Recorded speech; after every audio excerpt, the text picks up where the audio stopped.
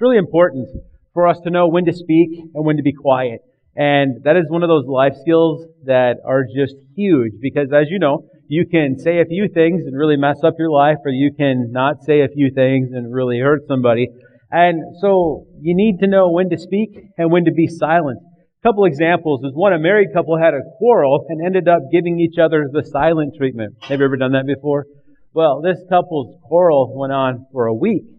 And this businessman, he needed to get up in the morning to catch a flight. It was very important. So he and his wife weren't speaking to each other. And he still needed his wife's help anyway. He wrote her a note that says, I need to be up at 5 a.m. to get on this flight. Could you please wake me up? So 5 a.m. came, he was still asleep. At 9 a.m. he woke up and realized that he had overslept and he missed his flight, and he was all upset at his wife and everything. And so he's like, why didn't you remind me? But he looks over and he sees a note on the alarm clock that says, it's 5 a.m. Wake up. Handwritten. A note right there. You know, for a family and everything, if that was a really important thing, it'd probably be a good idea. You know, maybe she were to shake him to wake him. And it's kind of silly that you'd go that long anyway in the midst of a conflict. That's an example of somebody that really should have spoken up. We're going to hear a little bit about Jonathan Edwards, a guy from the 1700s who went to college at age 13, and he's a great reformer, part of the Great Awakening. Anyway, the story goes that when the Spirit of God revived much of our nation's early faith, Jonathan Edwards was presiding over a massive prayer meeting with 800 men praying with him. Into that meeting, a woman sent a message asking the men to pray for her husband. The note described a man who had become unloving, prideful, and difficult. Edwards read the message in private and then, thinking that perhaps the man described was present, made a bold request. Edwards read the note to the 800 men. Then he asked that the man who had been described would raise his hand so that the whole assembly could pray for him. 300 men raised their hands. Maybe that's where you're at today too. Maybe you put on a good show. You've got the Christian life all packaged together, and on the outside you look really godly and everything's right in your life. But on the inside, you know there are things that you need to be prayed for. There are things that you need to confess. It's possible that maybe you've done something in the past long ago and you never got caught, and it's just eating you up and tearing you up inside. And hopefully you will be encouraged today as we look at David in Psalm 32. So we're going to read Psalm 32 in just a moment. But Psalm 32 and Psalm 51 go together. Psalm 51, David is repenting of his sin with Bathsheba having her husband killed, and the confession of sin and everything. And then in Psalm 32, we see that David is talking about being blessed. Blessed in Psalm 1:1 is used of a person who leads an untarnished life. But here it's used of one who has God's forgiveness. God has forgiven him fully. God does not count a truly penitent person's sin against him. So maybe you've committed that sin before, not having somebody's husband killed, but a sin that has caused you great grief. And you have found relief when you have confessed that before the Lord. When you have unconfessed sin in your life, it makes it hard for God to bless you. When you have unconfessed sin in your life, it makes it hard to be powerful for God, which is why Psalm 32 is so interesting, Psalm 51 and Psalm 32, because David carried this sin with him for a year before Nathan the prophet came and said, hey, we have a problem here. The opportunity for forgiveness has all been purchased and taken care of through what Jesus has done. You see in 2 Samuel 11 all the difficult, terrible things that David did, and he's the guy who writes Psalms. He was king. He was the person who oversaw the affairs of Israel. He was doing all this stuff. He probably went to the worship service. He probably led people in worship while he dealt secretly, while he pushed down this unconfessed sin in his life. But when he found forgiveness, when he felt set free, when he knew that God had forgiven him, he knew that he could move on in the relationship that he had with God. He knew that God wasn't going to hold that sin against him. And a lot of people say, This psalm is great for the unbeliever who receives Jesus Christ as their Savior. But I would like to say this psalm is great for the believer in Christ who struggles, like Paul in Romans chapter 7, struggles with sin and struggles with difficulty to find blessing and forgiveness. Psalm 32, blessed is he whose transgressions are forgiven, whose sins are covered. Blessed is the man whose sin the Lord does not count against him, and in whose spirit is no deceit. When I kept silent, my bones wasted away through my groaning all day long. For day and night your hand was heavy upon me. My strength was sapped as in the heat of summer. Then I acknowledged my sin to you and did not cover up my iniquity. I said, I will confess my transgressions to the Lord, and you forgave the guilt of my sin. Therefore let everyone who is godly pray to you while you may be found. Surely when the mighty waters rise, they will not reach him. You are my hiding place. You will protect me from trouble and surround me with songs of deliverance. I will instruct you and teach you in the way you should go. I will counsel you and watch over you. Do not be like the horse or the mule, which have no understanding, but must be controlled by bit and bridle, or they will not come to you. Many are the woes of the wicked, but the Lord's unfailing love surrounds the man who trusts in him. Maybe I've mentioned this and you know exactly. I don't know, by the way, so I'm not looking at you. What type of struggle is in your life? Maybe right now you can just put that in the hands of the Lord. So just in prayer right now, say, Lord, you know what it is. Please forgive me of, fill in the blank. I know it's not your best for me. I know it's not right. Please forgive me. Help me to experience your forgiveness. Help me to take steps not to do that again.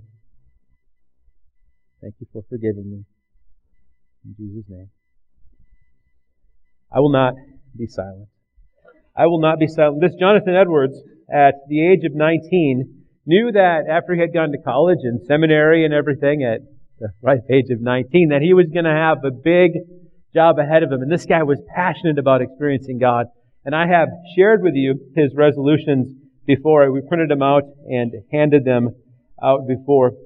But resolution number 22 that he wrote said, resolved to endeavor to obtain for myself as much happiness in the other world as I possibly can, with all the power, might, vigor, and vehemence, yea, violence I am capable of or can bring myself to exert, or in any way that can be thought of. Are you that passionate for God? Are you that sold out to God that you would see this world here as temporary? Because it is. And to see God and your relationship with Him as the first, most awesome priority, and pursue it with all power, might, vigor that you're capable of.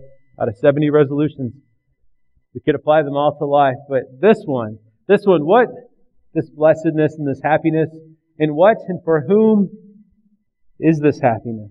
How do we experience happiness in God? I mean, to be blessed is more than just feeling happy, but it's to be experiencing true hope and peace with God. It's the ability to be in the midst of God's blessing and plan. The term is always plural to connote the abundance, overflowing, and profuse grace and blessedness that God showers upon those who love Him.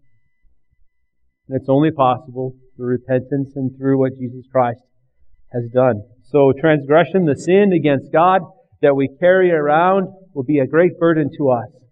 But blessed is he or she whose transgressions are forgiven, whose sins are covered. It's interesting that in the Bible, in the Psalms, we see that the man who is still in sin is basically considered uncovered and naked. And here, we can be covered through what Christ has done and to be able to experience that forgiveness. So we want to be blessed and we want to be happy. And you and I, who have received Jesus Christ as our Lord and Savior, we talk about this every week. And by repenting, saying, Jesus, I know you died on the cross for my sin. Please forgive me and come into my life and change me. And then pursuing a relationship with Him, we can experience that forgiveness and have eternal life. We're called born again, adopted as children of God. Blessed are those people. Blessed are those people who are forgiven. True happiness is forgiveness for the transgressions. When we carry around the idea of sin, when we carry around the transgression, one, it separates us from our relationship with God, and two, it makes us feel like God can't use us. We come to the point where we say, well, I wouldn't dare invite my neighbors to church because they know what I did 3 years ago at that party that I had, and but true happiness is forgiveness for transgression. To be able to go back to those same people, and if they say, hey, would you like to come to church with me?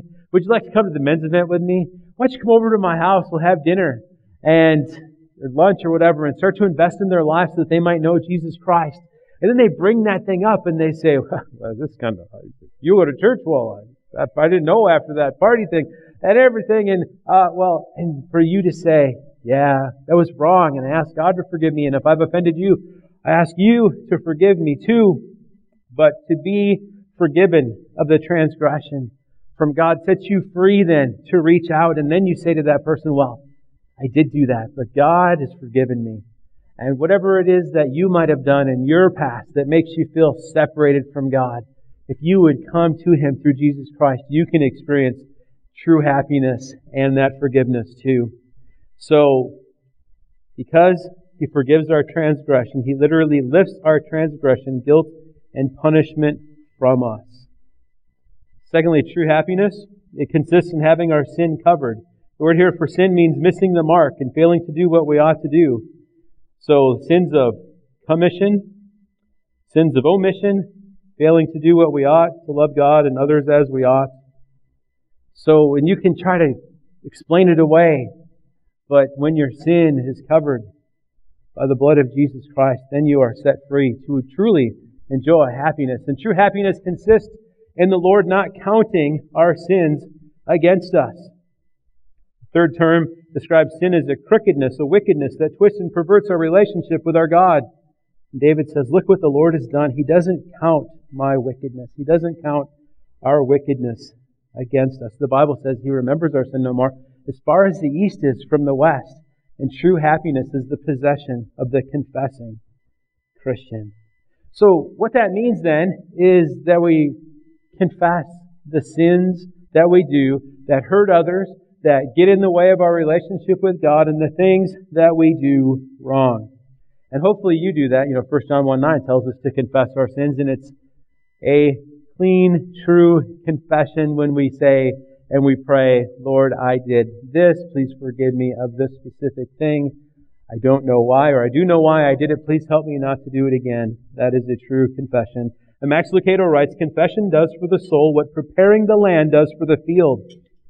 Before the farmer sows the seed, he works the acreage, removing the rocks and pulling the stumps. He knows that seed grows better, that the land is prepared, and confession is the act of inviting God to walk the acreage of our hearts.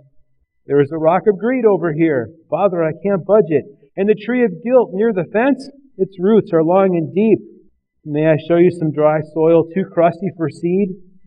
God's seed grows better if the soil of the heart is cleared. So, what gets in our way? Sometimes it's the deceit of concealed sin. The Bible says, when I kept silent, my bones wasted away through groaning all day long. And this deceit, this explaining away, this almost, you don't deal with it because it presents itself as it's okay, it doesn't really matter. It's a deceit of concealed sin. As you struggle with that unconfessed sin, maybe you find yourself feeling trapped. Maybe you find yourself in a situation where you've created trouble and now you don't even know how you're going to get out of it. The Bible says that we shouldn't have any guilt or deceit left upon us. All believers continue to sin are therefore guilty. So David is not talking to the saint without guilt. No, David is talking about the saint living without deceit. So do you have willful sin? Do you think, okay, I can do this sin and I can get away with it. I can sin in this way and it doesn't really matter to God because God and I have an understanding that says that I'm going to do all these things, but I have a special area of my life where it's mine and I'm going to do all the godly things, but this sin over here is my little deal and God understands why I need to do it and it's okay. And concealed sin is sin, and it will get in the way of you living a blessed life. It will get in the way of you truly experiencing God, and if you do it, you're still guilty, and you need to confess that before the Lord. And sometimes people get into situations where they've made a mess themselves. They've made a mess, and they can't fix it on their own. There was this lady years ago, she was a telephone operator, and back when they used to assist you with calls, he fed the payphone with enough so he could make this overseas call. And he continued to talk while the operator was sitting there saying, "You need to deposit more money. You need to deposit more money." And he went way over time. And the operator was trying to be kind and understanding. And instead of putting in his coins for the overtime, he slammed down the phone, irate, and verbally abused this operator. But a few seconds later, he was back on my line, somewhat calmer. He says, "Operator, please let me out of the phone booth. I'll pay, just let me out." The customer mistakenly thought I had control of the phone booth's door and locked him in. He gladly paid the overtime charge, and with my advice, gave the booth door a hefty kick to free himself. There's a lot of times that we know how we got into the situation, and we think it might be okay. But as we continue on in our life and our experience with God and others, we realize that, no, I can't let that one go. It's not okay. I better confess it right away. An example of that was just the other day when I was in a hurry to get out the door, and I was going to deposit a check, but I didn't have the deposit slip, and Julie was going to deposit it, and she had it in her hand, and I'm sitting there. I'm trying to rush out the door, and I said to her, just give it. And then I laughed, and I'm driving down the street thinking, that didn't go so well. So I called her up, and I said, "I'm sorry. I was surprised to hear me shout, 'Just give it,' as you were. And I'm sorry." And you and I need to be quick to confess so that we don't end up trapped or feeling trapped. Sometimes we find ourselves in situations that we have worked our way into, and only God can help us out of it. So here we have David, who had sinned against God, but yet carried it with him for over a year, and he finally found forgiveness in Psalm 32. Psalm 32 is one that we can read over and over and be assured that we will find help and hope and forgiveness. Because if we're going to keep silent, it's going to eat away at us. If we're going to keep silent, it can destroy us. If we're going to keep silent, it can cause all sorts of trouble. In June 1984, the Boston Globe reported a tragic drowning of an 8-year-old boy named Chris. He had drowned in 8 feet of water while hunting for golf balls at a local country club with 3 of his friends. According to his friends, Chris entered the pond and pretended that he was drowning. His friends said they thought he was playing a trick on them. It was no trick or game. Chris drowned. In the aftermath of his death, the behavior of his friends startled many. One of the 3 began crying frequently and had to sleep with his mother. A second started hearing voices and seeing visions and was later committed to a hospital for emotionally disturbed children. A third, an 18-year-old, was fired from his job because he would stay home from work when he felt angry and disgusted about telling a lie to protect a friend. After the drowning, all 3 witnesses suffered emotional instability, according to their parents, police, and themselves. The distraught parents say the boys were withdrawn and had nightmares. They were no longer friends. This was the mental and emotional trauma afflicting these boys for 2 years. But then the secret was uncovered. One of the boys confessed that Chris did not drown accidentally.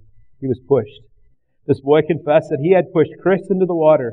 The 2 other boys conspired with him to hide the truth from everyone else. The police investigated and charged the boy with manslaughter. They were involved in a cover-up, carriers of a lie and suppressors of the truth, but they could not escape the consequences of their deceit. And neither could David. And there are consequences. But God knows that we are fallen and sinful, and God knows that we can't help ourselves, and He has provided a way for us to be forgiven of our sin, positionally through what Jesus Christ has done, and practically from day to day through living a confessing type of life where as soon as you realize that you have committed some type of sin is doing anything against God's will, that you go to the Lord and you confess that. The Holy Spirit will bring things to your mind, and the more you try to suppress them, the harder your heart seems to get, and the fainter the Holy Spirit's call seems to be. But as you confess, then you can find forgiveness. As you bring that out before the Lord, the Holy Spirit will convict you. Through conviction by His Spirit and His Word, you might read through God's Word and realize that, oh, I'm doing this, and this is wrong, and I've spoken in this way, and this is wrong. Please forgive me, God. And as you do that, then, you will find that ability then to walk with confidence before the Lord and be ready to live a blessed life. Bill Bright had mentioned that when looking at your life, at the end of the day maybe, you look over your life for any sin, that you don't pick out every little tiny thing because you'll just pick yourself apart, but you wait for the Holy Spirit to bring things to mind and you confess those things. Genuine conviction will lead to sincere confession. Confession of things that you and I do that dishonor God. Sometimes they're private, sometimes they're public things, but sometimes they are secret sins. So you have set our iniquities before you, our secret sins, in the light of your presence. So if there are secret sins in your life, you need to go before the Lord and you need to confess those. Hence your confession, the secret between you and God alone. Then there are private sins. And Jesus talked about this. If your brother sins against you, go and show him his fault. Just between the two of you, if he listens to you, you have won your brother over. You confess those things privately. Sins against another person. Sins that led to conflict. Sins that created some type of difficulty. And if you come to the small group Bible study on Monday for the women and Tuesday for the men, you'll learn the 7 A's of a good confession. And then there are public sins. Public sins that church knows about or people know about that are causing conflict and difficulty. Public sins. Public sins are those sins committed against a group, a people, a community, a congregation. And since those sins have affected an entire group, the confession should be made to the entire group. So if somebody here started a rumor or a conflict, it would be good, and affected the whole group, it would be good if they confessed that to the entire group. A good example of a confession, though might not be a perfect godly example, but a good example of a confession was back in November of 2008. Time Magazine has this column called 10 Questions where readers are given opportunities to interview celebrities. In the November 24th, 2008 issue of Time, Ted Turner was featured. A person from Sweden asked this question of Turner, do you still think Christianity is a religion for losers? Referring to Turner's much publicized rants against the Christian faith. And this was Turner's confession. He says, no, that was probably my most unfortunate comment. I apologized for it. I apologized for a lot of things that I've said. But I don't apologize nearly as much these days because I don't say as much, and I'm much more careful about what I say. I didn't mean to hurt anybody's feelings with that, but it did hurt people's feelings, and I am sorry. So as the Lord convicts, we confess. And then as we experience the forgiveness, as we experience the result of confession, then we realize and accept that God has forgiven all of our sin. Then I acknowledged my sin to you and did not cover up my iniquity. I said, I will confess my transgressions to the Lord, and you forgave the guilt of my sin. To experience God's forgiveness is huge. To know that you have been forgiven of that thing in the past so that you can move on. We need to forget what was in the past. Now, sometimes the bad stuff in the past will help us to relate to other people. Sometimes the bad stuff in the past will help us to come alongside somebody else who struggles. Not to tell them how we did even worse than them, but to have sympathy and compassion and to help them through it and to show them how they can get forgiveness and experience forgiveness. And as they get that experience of being truly forgiven, then they can continue to live this life and do great things for God. You know, not everything in David's life was perfect after that confession.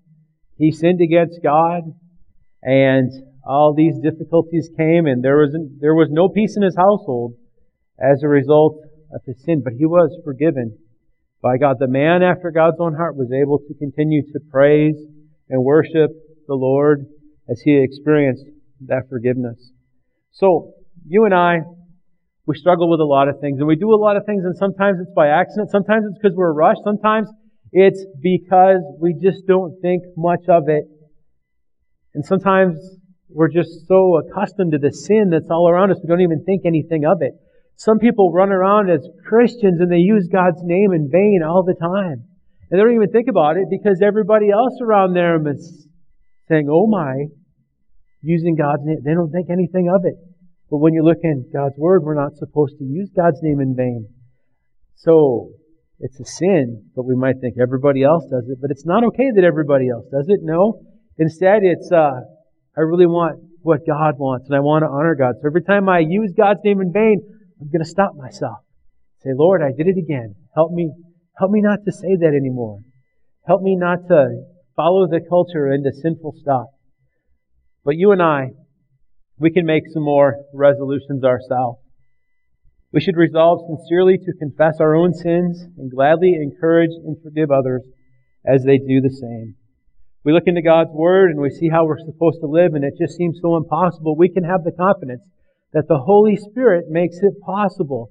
And as we mess up, as we fall down, we need to get back up again, and we need to keep moving forward in the Lord. When I was a little kid, learning how to ice skate and everything, I first got to learn how to ice skate behind the chair. And so I'd push the chair around the rink and it would help hold me up. And then I'd start to do away with the chair, the crutch. Maybe the person that holds you up is the Christian around you that tries to help you live the Christian life. And eventually, you're starting to skate on your own, but you fall. And you need to get up.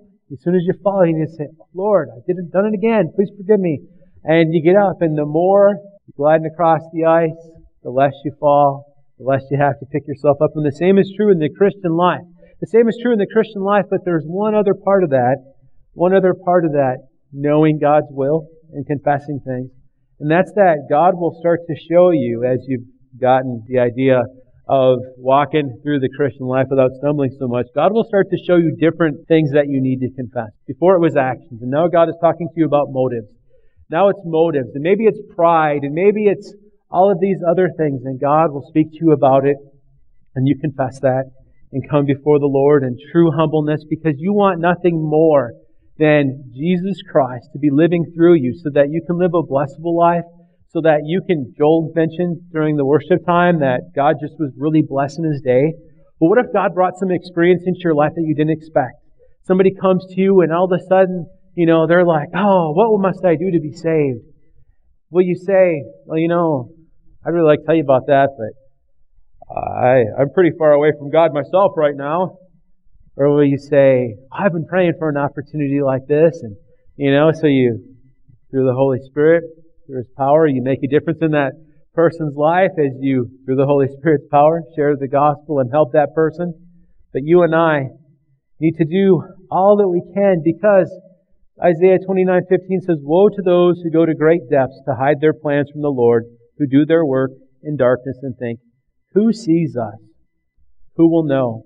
And Proverbs 28:13 says, he who conceals his sins does not prosper, but whoever confesses and renounces them finds mercy. So here we have a Heavenly Father who loves us and cares for us, holds out His hands to us, and all He wants us to do is to acknowledge our wrong, acknowledge our guilt, confess that to Him, receive forgiveness, and move forward.